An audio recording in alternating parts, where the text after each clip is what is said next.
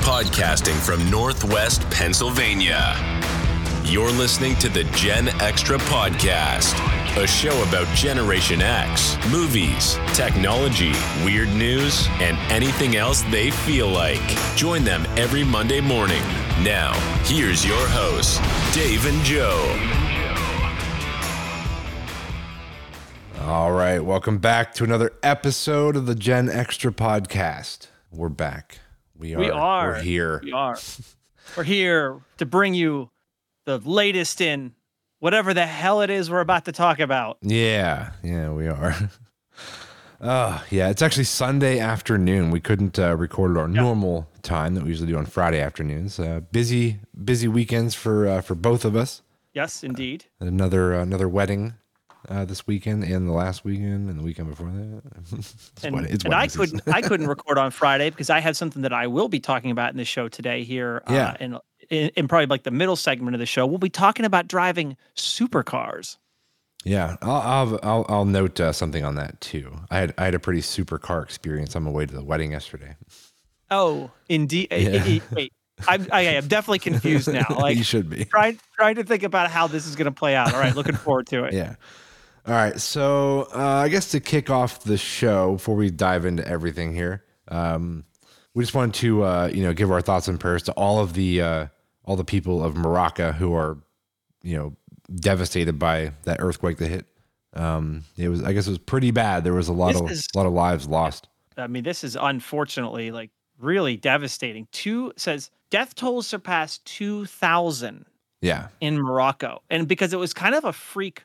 The way I'm understanding this, and I think I'm reading it right, is that it was kind of a rare earthquake that would be unexpected where they're at. Is the way that I'm reading this. Yeah, I don't think they said it's the worst one there in a century. Yeah. I don't know what that means as far as like if they do see them on a regular basis, but I don't think they do because all their houses. Not the way I'm reading this. Yeah, like I was looking at some of the images and their houses are all made out of stone. Like, so when those things crumble, it's just bad. Right. I think that's what's driving most of this, unfortunately. I know. Yeah, it's terrible. So yeah, I mean, I hope that number doesn't keep rising. Hopefully right. I've seen they've been finding some survivors, so hopefully that kind of trends that way more. But I don't know, man. I feel bad. That's the horrible thing about rubble digging, right? Yeah. Is that is like these things just fall over and you can get, I mean, the good news is that you can get people out, but obviously there's a lot of bad news that goes along with that. Yeah. Yeah. Do we have, you said you had something on a little lighter note too We do have something on a little lighter note after kicking the show off with that doozy. NASA has been able to produce oxygen on Mars. So how'd they do that? Right. How they do this, right? So in the last, I think it was the last rover mission, they sent up a device used to create oxygen called a MOXIE. It's called the Mars Oxygen In Situ. And I don't know, I've never seen that word used in that way before. So Mars Oxygen In Situ Resource Utilization. And it's part of the Mars Perseverance rover, the one that's up there moving around now. Now, actually, this is kind of an interesting segue into much later in the show, when I'm going to be giving you some fact versus fiction stuff, but we'll get to that a little bit later. Anyway, they use this device to see if they could take the Mars air and produce oxygen with it. So you can see the reason why you would need to do this, right? Is that if we're going to someday have some type of base or habitable or habitat on Mars, you really only have two options. You either ship enough oxygen with them for their mission, right? Or you have to produce it on site. And so this is great news because they were actually able to produce 12 grams of oxygen at 98% purity, which actually exceeded what NASA expected from the original experiment. Now so if you're wondering, well, what does that mean? Like, can someone actually breathe? Like, is that enough? So according to the press release, it had made a total of, so let me just make sure I'm reading this right. 12 grams oxygen per hour. So it made a total of 122 grams of oxygen, which is about 10 hours of breathable air for a small dog. Okay. which exceeded their. So that sounds like, well, what's good in that? But that actually exceeded their expectations. So they may actually be able to make more oxygen on Mars than they originally thought they would be able to make. And I'm assuming the one they sent up wasn't like a huge, machine. No, it was small enough to fit on the rover. Right. Okay. So this is promising, I'm sure, in large scale. It sounds like something out of a sci-fi movie, like when they go to, like when someone comes to our planet in a movie and they want to terraform it for, breathable, or in like Aliens, when we have these big, atmosphere producing machines on different planets. That's literally what it sounds like. That's right. And this is kind of it, just on a micro scale. It's just like I think it's just like a little box that separates out the oxygen. And it works so well that it's, the general assumption at this point is they would be able to use this technology for a habitable base. So they've figured out how to terraform a planet, essentially. I would say terraform a habitat. Yeah, but dude, they're not going to stop there. They're going to come up with a way to build a gigantic machine on Mars to make oxygen. And then you're right. Once you have the oxygen, then that will allow you to then sustain, plant life and, life essentially. This is obviously way down the road, but the machines would then become unneeded at a certain point when the environment can sustain itself, right? I think what you're getting at it would be the long-term theoretical goal that you and I will be long diminished. We will definitely be skeletons in the earth at this point, right? But yeah, I mean, what you're getting at, so if you want to think about this logically, this is the first steps to actually being more than a habitat, more than just a little box that can produce oxygen. It could potentially be used on a much broader scale. But what you're talking about is like, you start to get into terraforming and stuff. Ooh, man, that's going to be some intense. That's the future of humanity. If we make it that far, that's a lot of science. That's a lot of science. Yeah, I mean that's you're going to science the crap out of something if you're going to do that. But no, it is super exciting because people may look back at this moment, and if we get to the point, if humanity gets to the point that you're talking about, they may look back on this moment and say that's what they first did it. Yeah. When we have to become like a multi-planet species, that we got to sneak over the next one because we've overpopulated or ruined this one. Right. Hold on. Let's go over there and ruin that one now. Yeah.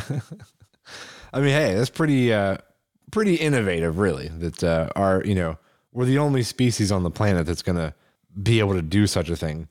It really is, though. It is interesting when you look back at it. That I mean, it's basically us right now in our solar system. It's us. It's not like there's like space whales, coming out of right. Yeah. Neptune, to figure out how to space travel.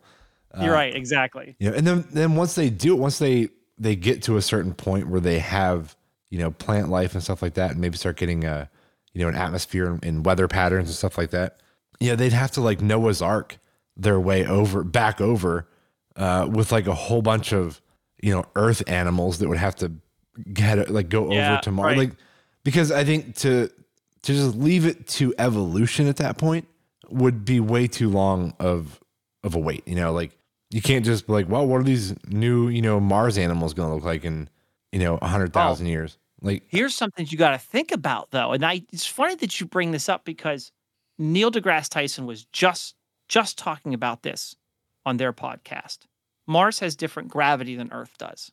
Right. So there's going at some point in humanity's existence, and including animals too, whatever we do with them, whether new species grow there or we bring any Earth animals to Mars, Mars's gravity is different. There isn't as much as there is on Earth. So things develop differently on Mars. They do. So if you take an Earth animal to Mars, it would be fine probably, but anything born in the future in Mars and on Mars's atmosphere or within Mars's climate is going to develop differently because of the lower gravity. Yeah, it could be bigger, essentially. Yep. Maybe. I don't know. Yep. Yeah, it's weird. It's fascinating to think about.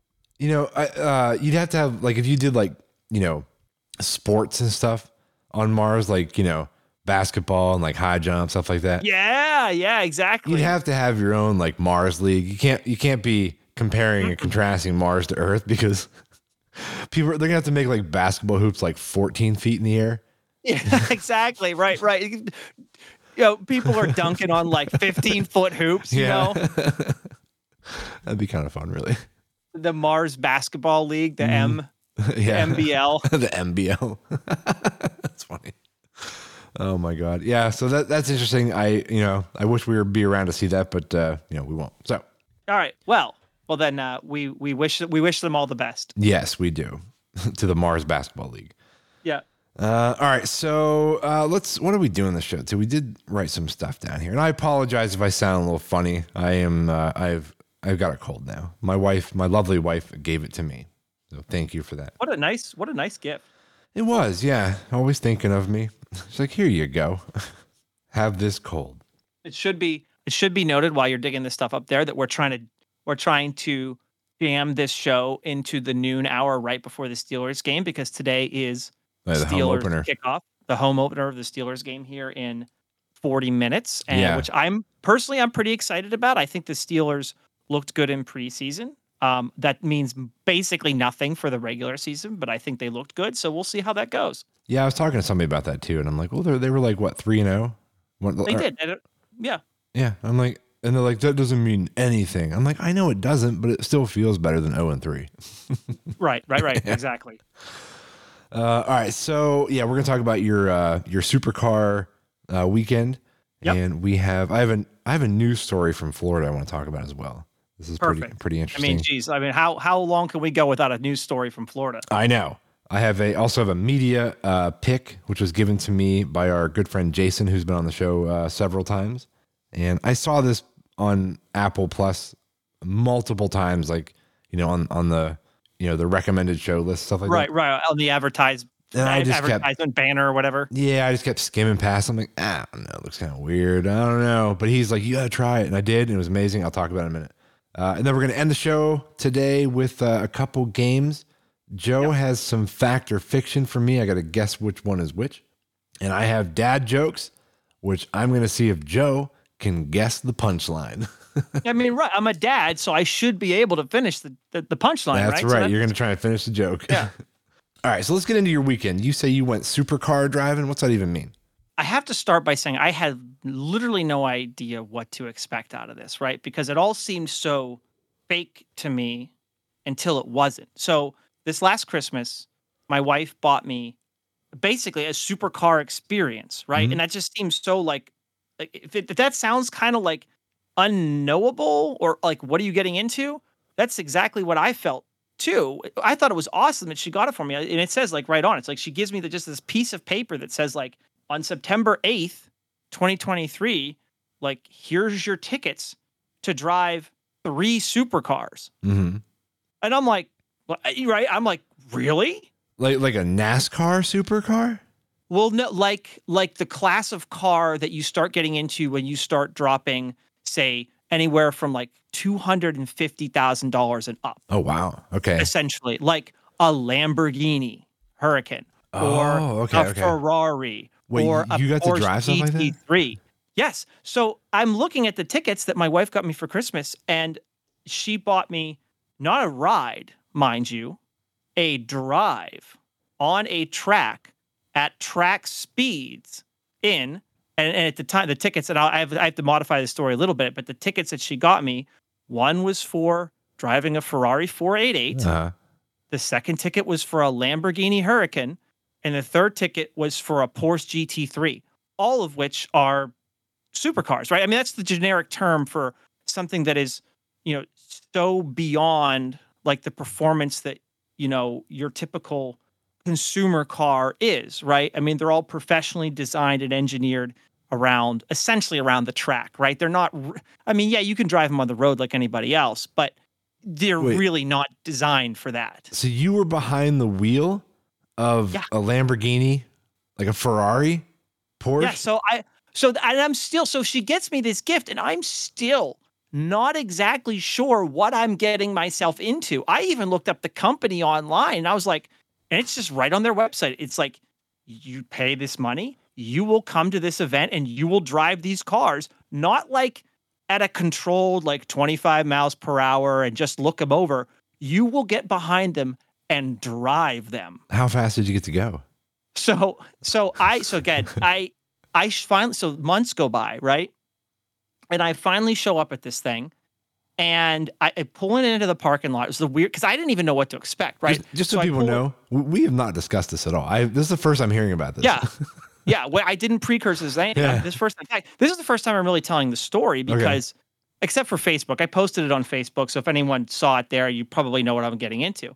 And yeah, like I go to Nelson Ledges in Ohio, which is the track where this is occurring, right? It's this is not a street, right? This is a track. It's a closed track, just like pit race or any of the closed tracks that you see on television are, right? Mm-hmm. So, and you can see it, like you can see it from the road. There are people legitimately driving the supercars around the track, and I'm like, this is real. Like this is actually happening. Like I'm going to drive one of these, but still, I was pretty confused at that point. Still, because I don't know what I'm getting myself into. Right. So I get in there, I go to the entry, the entrance, and I give him my tickets and my registration. They're like, welcome, like here's your badges, so and your class, your driver's class begins at 1:45, right? So I was like, okay, cool. So you sit in this very short driver's class, which is hilarious when you think about it, right? Did you say shit? Because you're about to get. No, did I? I think you did. Sorry. Instead of what? Sit. That's why I heard. I'm like, what are you doing in this class? That'll be fun. Right. So I shit in this class. Sorry. Oh my God. But continue. My bad. So you're sitting in this class. So now you're saying it. I know.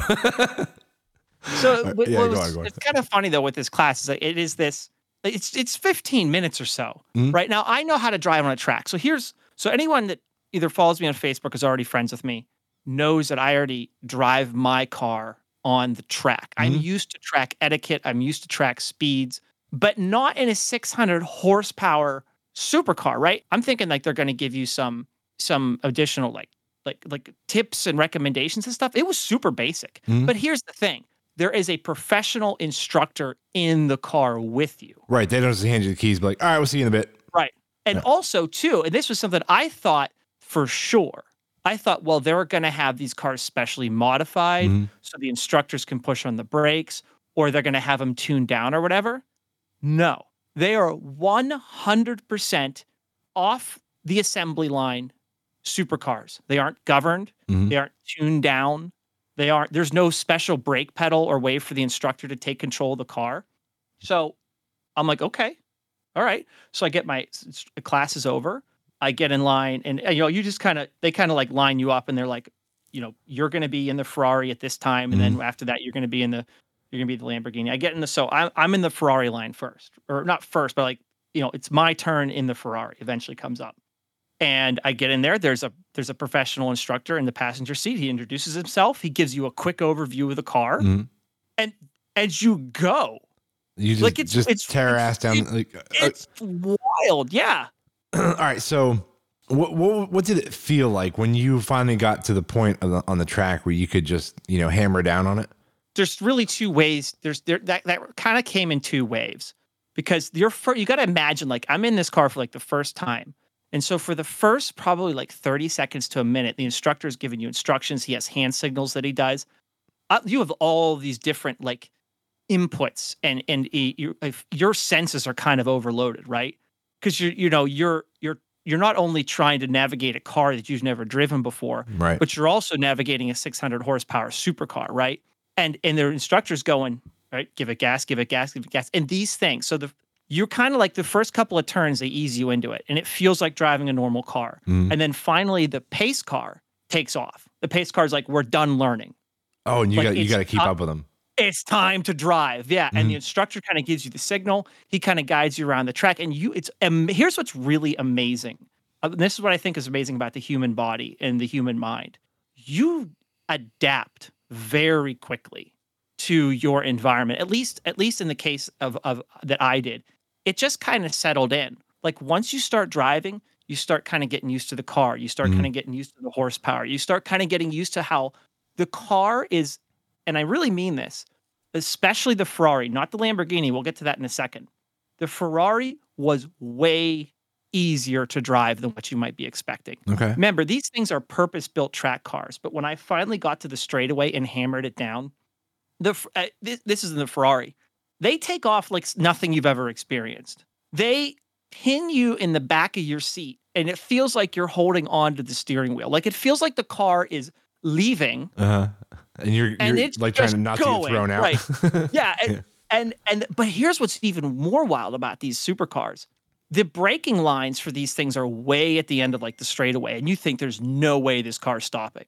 Like the braking line is like way at the end of the straight, and you get your foot on the brake, and the thing just slows right down. Okay. It just slows right down, and you kind of navigate the turns left and right. The car dips in and out, and so the Ferrari kind of felt like, is the way the instructor describes it. He's like, the Ferrari is a good way to ease into this because the Ferrari is very maneuverable. It's a very well balanced car. It's not that much harder to drive than getting in your normal consumer car and driving it around. It really isn't. And I know that sounds ridiculous, but it really wasn't that hard to drive. Like you could it's an automatic. You just get in it and drive it. And this was the Ferrari. This is the Ferrari. So the Lamborghini, was the Lamborghini a standard? The Lamborghini. So these are all automatics. Okay. Right. There is not enough time. Right. To teach somebody about shifting these vehicles. Okay. There just isn't. They are so powerful and so well machined and geared and everything. You don't even want to think about it. So I get in the Lamborghini. And the instructor in the Lamborghini was awesome. So PK, if you're out there somewhere, thank you. We're awesome. This guy was super professional, super friendly. Just my Ferrari instructor was good too. This guy was even better. Like he was just fantastic. And he kind of took me through the car. And so we start out the same way we do with the Ferrari, right? We start to get into it. The pace car takes off. Now it's your job to keep up. And this guy was awesome because I told him, I said, I have track experience. He even radios to the front vehicle. He's like, all right, Chuck, we got experience back here. I don't want to see you sitting on it. So the pace car just takes off and I'm like, I am into it now. Yeah. And this sounds like so much fun. It is. So the Ferrari it feels a little bit heavier. It feels a little bit more weighty. It's maneuverable. Don't get me wrong. It's maneuverable, but you put any words you want to at the end of that. When we hit the straightaway, my God, the Ferrari is so ferocious that not only does the gas pedal have one mode where you put it down to the floor, but it has a second mode where if you put it down to the floor even harder. Oh, really? It goes even faster. Damn, and this thing, I get to the straightaway, Dave, and I just got to tell you, I have never felt anything like this. Like, I thought the Ferrari prepared me for this. There's nothing that prepares you for doing, basically, call it like 40, maybe coming around a turn, doing 30 or 40 miles per hour, like easing into it, hitting the straightaway, and getting a car up to 130 miles per hour in approximately 6 to 8 seconds. Wow. It is unbelievable. That's what most cars can do in like 0 to 60. Yeah, exactly. Right. Most consumer cars, if you just buy like a sport utility or something, yeah, you're going 0 to 60 in like 10 seconds. Yeah. Right. But this thing was a rocket. This thing was a missile that happened to have 4 wheels attached to it. And I liked the Lamborghini so much, because I just felt like I'd never experienced anything like that before. Later in the day, they had a mechanical problem on track, and so they got set back. So they came around. They said, if somebody does not want to do the Porsche GT3, which Porsche fans, I'm sorry, I didn't. I gave up my Porsche ride to get back in the Lamborghini. Oh, so you got to do it twice. And it was was awesome. It was even better the second time, because the second time I wasn't getting as used to it as much. I knew what the Lamborghini could do, and I just killed it. That in my second experience. Did you get like kudos or props when you're done? Like, hey, you did a good job.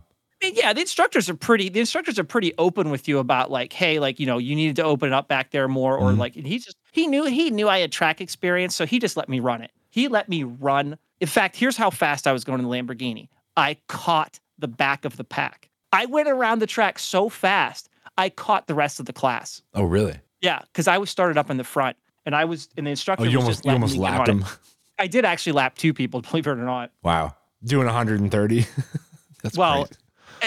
If I could have done 130 the whole time, it would have been amazing. Unfortunately, I had to turn every once in a while. Right, yeah. But yeah, no, you're right. That was it was thrilling. It's something I want to get to do again someday, but I guess I leave people with the fact that supercars are, people talk about them, you see them on TV or whatever. It is legitimate.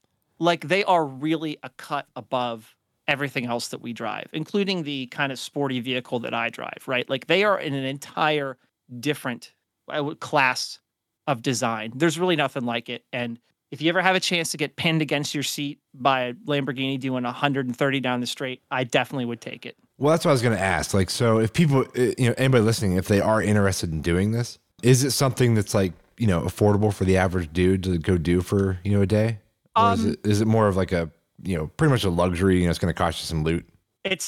Right. Where I don't want to mix words here, it is a luxury. Okay. Right. It's a luxury. It's something that makes sense as a Christmas present or a birthday present. It's something that makes sense to go do with somebody else. Right. Also to help possibly defray some of the costs. This, I don't know any other way to put it. Yeah, you don't have to get into numbers, but I'm sure if they get on their website, they can figure it out. But Exactly. Think about some of the things that are out there that are extreme experiences. And even though this is, I'll say it this way, it's affordable but expensive. Is it more than a round trip to Florida? Depending on where you go, airfare wise, like $500-$600, like more than that. You might have. Okay, I'll tell you what. Here's what I'll say. Yeah. You do not want to add a flight to your cost. You want to do it at a local racetrack. Yeah. Because what you're spending in airfare might be equivalent depending on where you're going. Okay. All right. Okay. Yeah. Noted. All right. So there you go. Yep. There you go. So Supercar Weekend. It was fantastic. I loved it. They really are amazing machines. And that's all I got to say about that. Wow, that's awesome. That sounds like a ton of fun. I wouldn't mind trying it someday, but I've never been into like sports car stuff like that, so it may not even be in my wheelhouse of things that I may ever do. But I mean, I guess if I had the opportunity, I'd probably do it, but I would never probably seek it out personally. Well, it was also gifted to me too. Like, right. And unfortunately, it was a very nice gift. It was an amazing gift from my wife. Unfortunately, I didn't even know about this company. My wife found it, which is awesome on her part that she explained. And I will say this, I'll leave you with this. There were a ton of people there who were in the exact same shoes as everybody else. They didn't even know that these cars really existed, or they knew they existed, but like weren't very familiar with them. And they also were given this as a gift. So it was really fun and interesting to see all these people who don't do anything like track driving and stuff suddenly have to adapt to a 600 horsepower supercar on a weekend. I have a question. Yeah. So I've noticed like a lot too, that like, certain sports cars, Corvettes and, Porsche, stuff like that. Their cockpits, if you will, are kind of small and tight. Mm-hmm. I'm 6'2". Would I even fit well in one of these things? Some of them you'd be okay. All right. Some of them you'd be fine. Yes, there are definitely some supercars where at above 6 feet, or maybe once you kind of get upwards around like 6'4", 6'5", plus with a helmet on. Don't forget, I had a helmet on. Okay. That helmet's going to add a couple inches. It is actually difficult to fit into them. And you're right. Sliding into the Lamborghini, especially, feels like sliding into the cockpit of a fighter jet. There isn't a lot of room to maneuver. So it's funny that you mentioned that. The company does say if you have any questions, call them before reserving certain cars. Okay. And they'll tell you if a person of that size can fit into them or not. Like, how big of a man are you?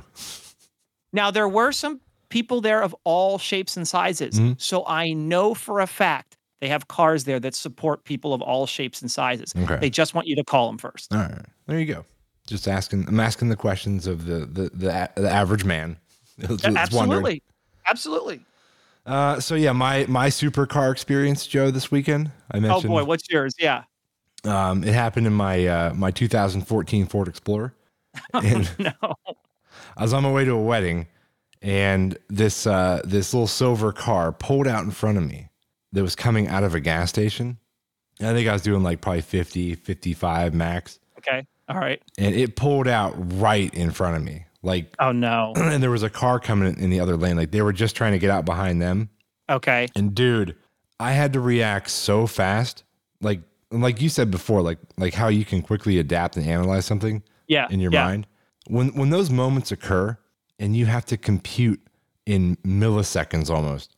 Yes. Yes. I had to decide, in fractions of a second whether I was just going to smash into this car, because I knew immediately I couldn't go in the left lane and go out and around. And that was the way he was going. He was going that way. So, and there was a car. So my other option was, like I said, A, smash into him, or B, try and avoid him by going behind him. But because he was coming out of a gas station, I had to, I hammered on the brakes, and I blew through the gas station, like in between the back of his car and where you pump gas. Oh, man. At about 45 mile an hour. Oh, my God. So you're driving at this point through the gas station. At 45 mile an hour. I ripped through it. And finally came to a stop, like at the end of their parking lot. And I started like smacking my my steering wheel, like screaming, profanities, because I was pissed. I'm like, oh my God, like what was this guy thinking? And afterwards I thought about it. I'm like, he was just watching the car that was coming down the other lane. In the other lane, he wasn't looking at your lane. He probably looked at one point and saw the other car, and I came around the corner and he didn't look back to see if I was coming. Right, because he glanced once, glanced over, then wanted to pull out. Yep. And he stopped like 3/4 of the way into that lane. And like I said, I ripped through the gas station. And had there been someone there, I was telling my wife about this last night. I'm like, if somebody's pumping gas. Oh, Jesus, dude. Like, I don't even think I would have been able to go that way. I would have just smashed into the car. Yeah, right. I mean, your brain at that point saying, don't hit anything else, hit the car. Yeah, like this is his fault. He's taking the brunt of this one. And I'm like, what if that aggressive move I had to make to get out of the way of hitting him?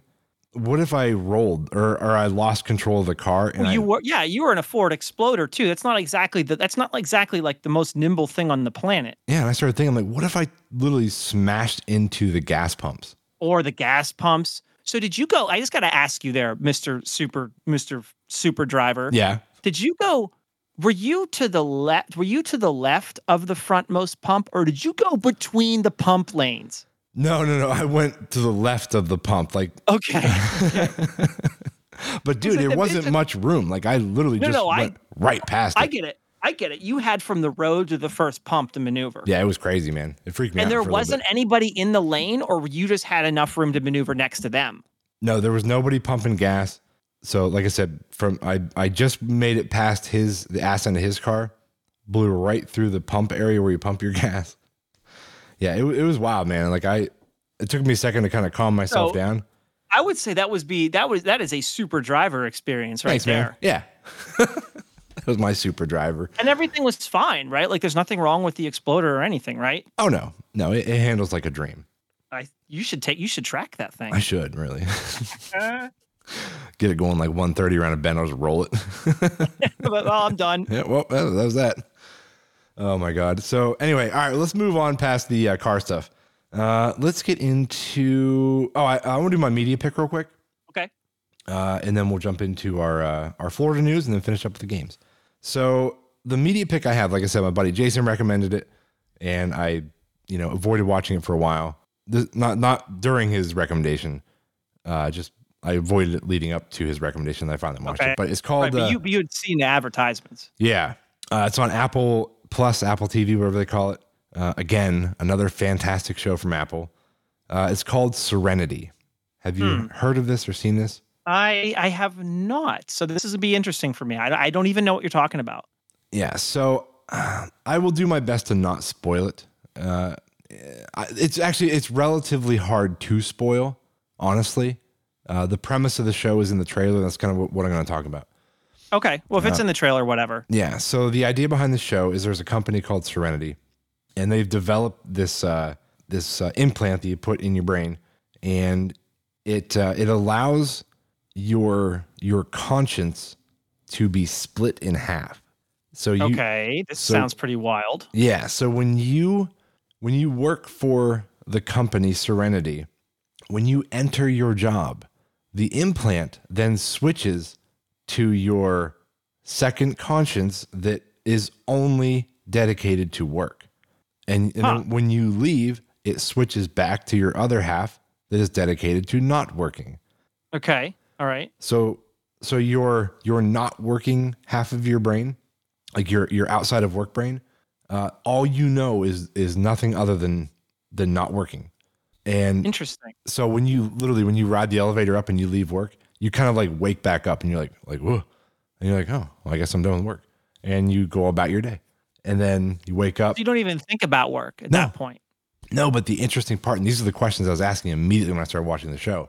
I'm like, so wait a minute. The flip side of that is the other half of your conscience only knows work. So when the other part of you shows up, you wake up and you're like, I'm at work. You leave work in an instant, you're back at work again because you have no recollection of being outside of work. So it was super fascinating because it's almost essentially like having like two like split personalities in a way, because they call them innies and outies. So your innie who's in work and your outie who's out of work. Okay, that makes sense. Your innie conscience this is where the problem in the show starts to occur. And this is kind of where I'll leave it so I don't spoil anything. Okay. Your innie conscience, your work conscience, doesn't want to know, or doesn't want to just only know work. You know what I mean? So your innie conscience, but it's only used at work, right? Yeah. Okay. All right. So, but that innie half of you. Oh, and by the way, they also take away. You do not know anything about yourself. You don't know if you have a family. You don't know anything that exists. Oh, so it's completely separated. Completely separated. Okay, so it literally only knows work. Only knows work. This just sounds like a horrifically bad idea. Yeah, but it really takes some wild turns and some interesting events take place. But I would say it's 100% worth watching. It's really cool. Jason, thank you for turning me on to this movie or the series. Yeah. If it sounds like I've told a couple of people about it too, and they're like, well, that sounds interesting. Totally worth it, man. It's a really cool show. We binged it, dude. We sat down. I think we watched it in like 2 days, like the whole series. Okay. Well, this sounds like a glowing recommendation for this show, and I admit I'm definitely intrigued by the plot. I can definitely see how it would.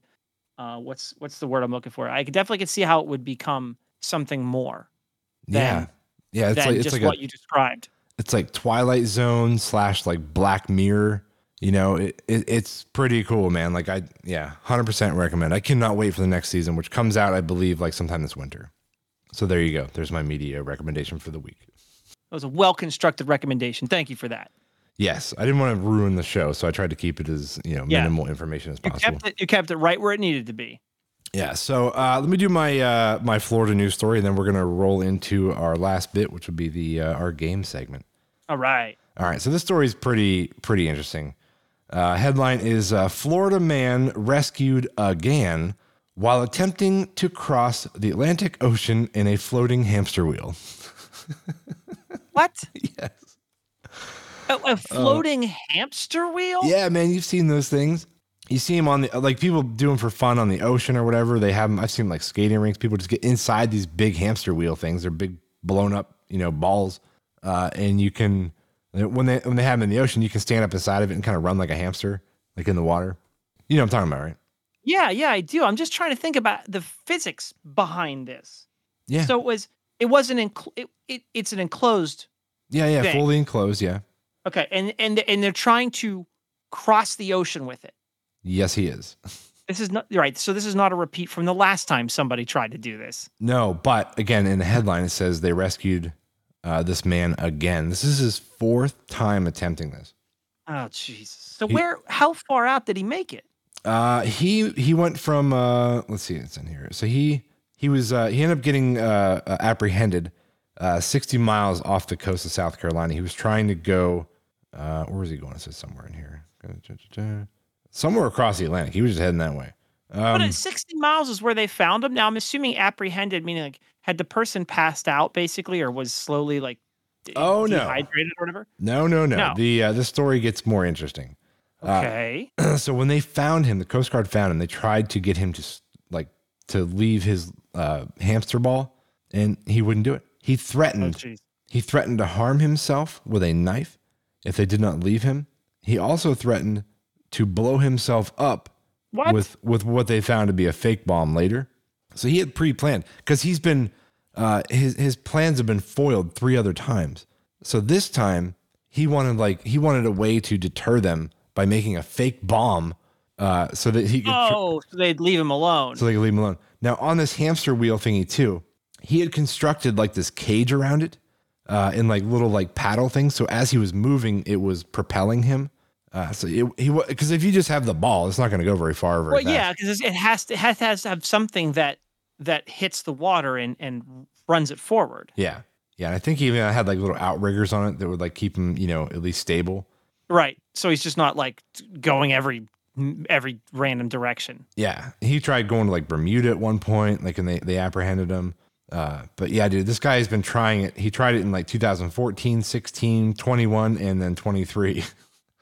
I mean, he's persistent, but like, I can't see how this is going to work. No, he says he publicly presents himself on his website as a peace activist, and his mission is to show the world that anything is possible if you believe, like floating across the Atlantic Ocean in a hamster ball. I mean, it's not. I don't even mind his personal ambitions. It just sounds staggeringly dangerous because does he carry food and stuff in there? Food and water and everything? Like, what is? Well, you have to, right? I know. It didn't say. I did look because I was curious. So many things can go wrong with this, though. So many things. If it popped, popped, dude, and you're just out bobbing in the middle of the Atlantic. Yeah, man. What if you come across like some, some waves and some, you get some pretty big wakes going out there? Yep. That's not going to be a fun ride, dude. Like, that's going to be rough. This thing just goes south so quickly. I will say, I guess one interesting point would be you really couldn't capsize it, I guess. You know what I mean? Yeah, right. I mean, I guess you're always on the water, right? Yeah. Maybe he's on to something. I don't know. I mean, unless the spring's a leak.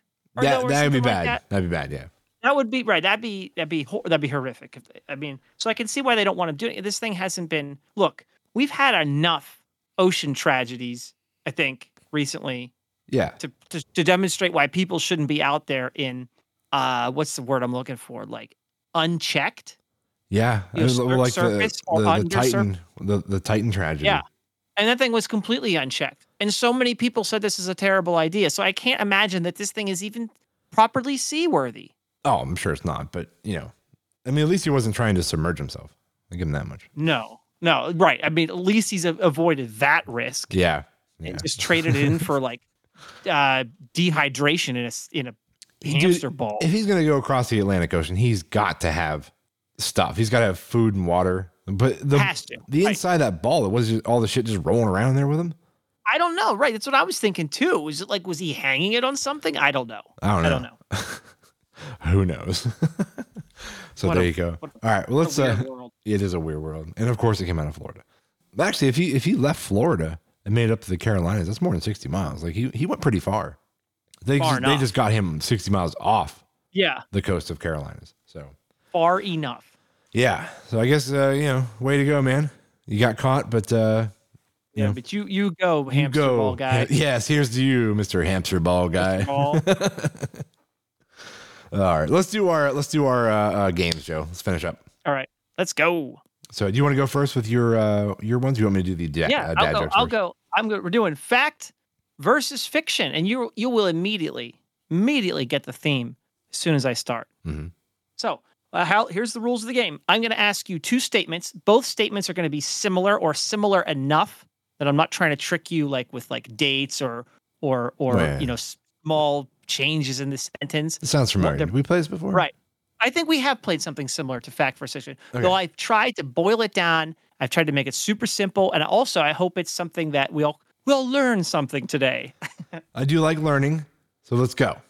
All right. So number one, fact versus fiction. I'm going to read two statements. One of these is fiction. You pick which one is the bullshit. Here we go. Oh, you want to sniff out the bullshit. All right. Yep. I'm going to read two statements. You sniff out the bullshit. Here we go. Project Apollo, the mission to the moon, became the NASA priority on May 25th, 1961. Okay? That's the first statement. All right. Statement number two. The total cost of the Apollo program amounted to $1 billion over the life of the 11-year program. One of those statements is false. I'm going to say the second one is false because it's probably more than $1 billion. Yes. Yes, the crowd goes wild. You're right. In fact, yes, the Apollo program cost much more than $1 billion. It was, I think the last article I read, it was somewhere around $25 billion Sounded over the a life little of the low. 11-year program. Yep. It definitely was low, right?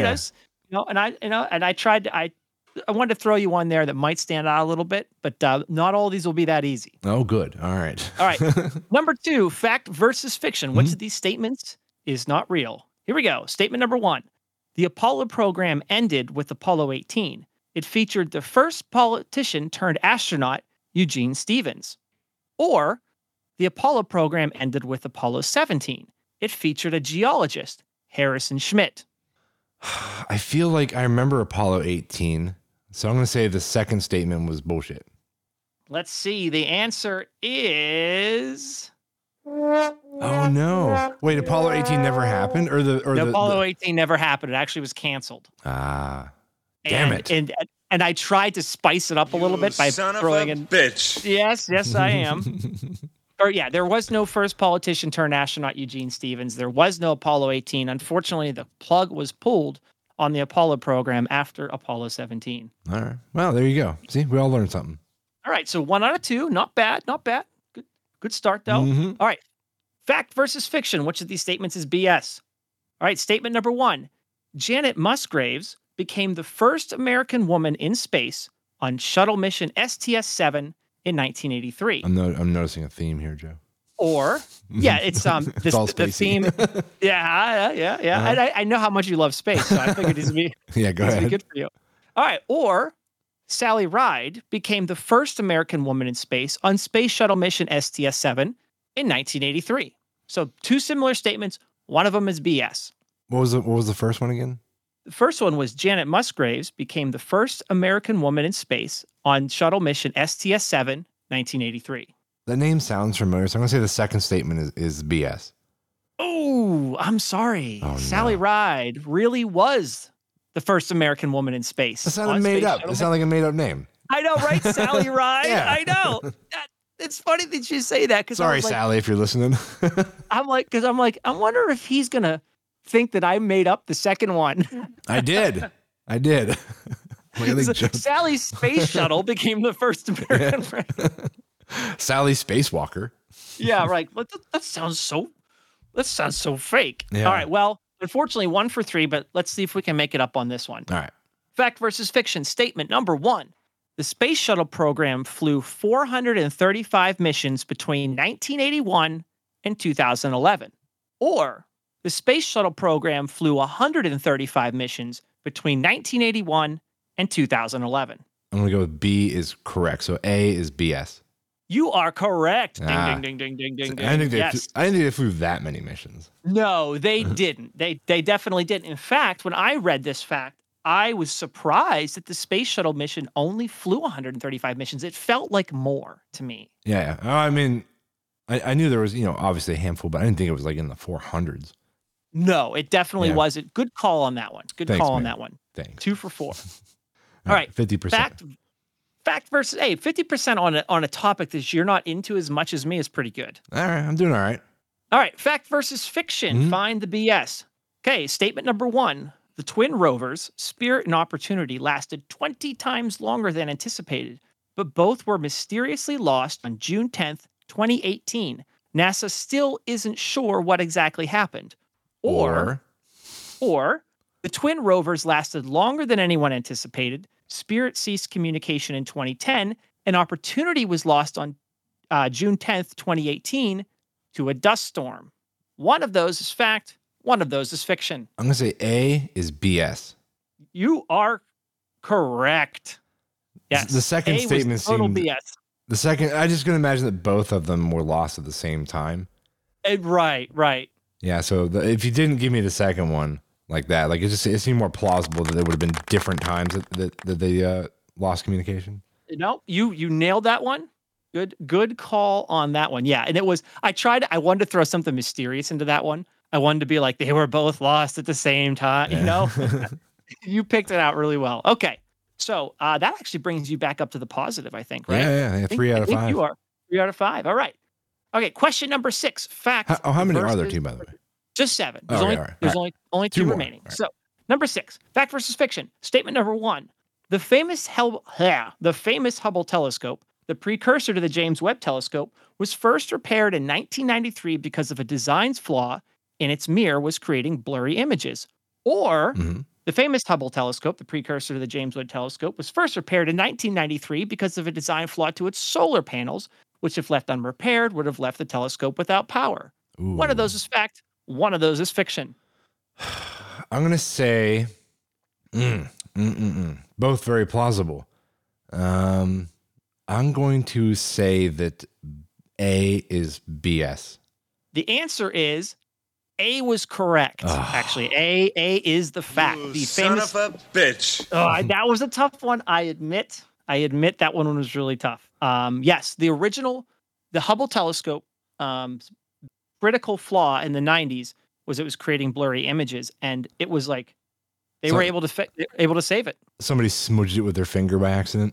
That's actually, they had to go up there with a cloth. Yeah. Actually, with a microfiber cloth, and they had to clean it off. Space microfiber cloth. Yeah, which is totally different than regular microfiber. Oh yeah, it's very expensive. All right. It's made it. It's space. Yeah. All right, number 7. This is to get you. This is to get you above. You're going to be positive or negative depending on where this goes. Here we go. Statement number 1. NASA astronauts eventually resumed U.S. managed spaceflight on May 30th, 2020, aboard Crew Dragon built by SpaceX. Or NASA astronauts eventually resumed U.S. managed spaceflight on May 30th, 2020, aboard the SLS built by NASA. One of those is real. One of those is BS. Which is it going to be? I think the second one's BS. I kind of vaguely remember them doing something with SpaceX. Is that right? Yes. Okay. Yes. 4 out of 7. All right. You came up positive. Yes. Nice. Yes. Nice. Yes, definitely. Yep. You got it right. The SLS is actually NASA's big rocket for going back to the moon. It was not the return of U.S. managed space flight, as that was actually SpaceX in 2020. So yeah, hey man, congratulations. You nailed it. Nice, dude. Nice. Yeah. Go me. Go you. Excuse me. All right. So we got a few minutes left here. Okay. I'm going to do our last little bit here, which is dad jokes. Can Joe finish it? I'm going to give a couple that don't have like a finish to them at the beginning. Then you have 1, 2, 3, 4, 5, 6, 7, 8. And we'll see if we can get to all these. All right. All right. All right. So a couple examples of dad jokes. So here's one. It says, I went to buy some camo pants, but can't find any. Where's my joke drum at? Do you have one? Hey, wait. Here, I got. There you go. Yep. All right. All right. It says if I got 50 cents for every failed math exam, I'd have $6.30 now. Yes. Dad joke. So here's one more. When life gives you melons, you might be dyslexic. I thought that was kind of funny. Actually, I love the twist of the word there. Yeah. You know, it works for me. All right. So, here we go. Here's the ones I want you to try and finish. So I have to. So the point of the game is I'm trying to actually figure out the punchline. That's correct. All right, here we go. All right. And if you have heard this one before and you know the answer, just let me know. Okay. All right. So, parallel lines have so much in common. What's the next line, Joe? Parallel lines have so much in common. They've man, I don't know where to go with this. They've been together on the road for a long time. Am I close? Am I close? It's a shame they'll never meet. Oh. There you go.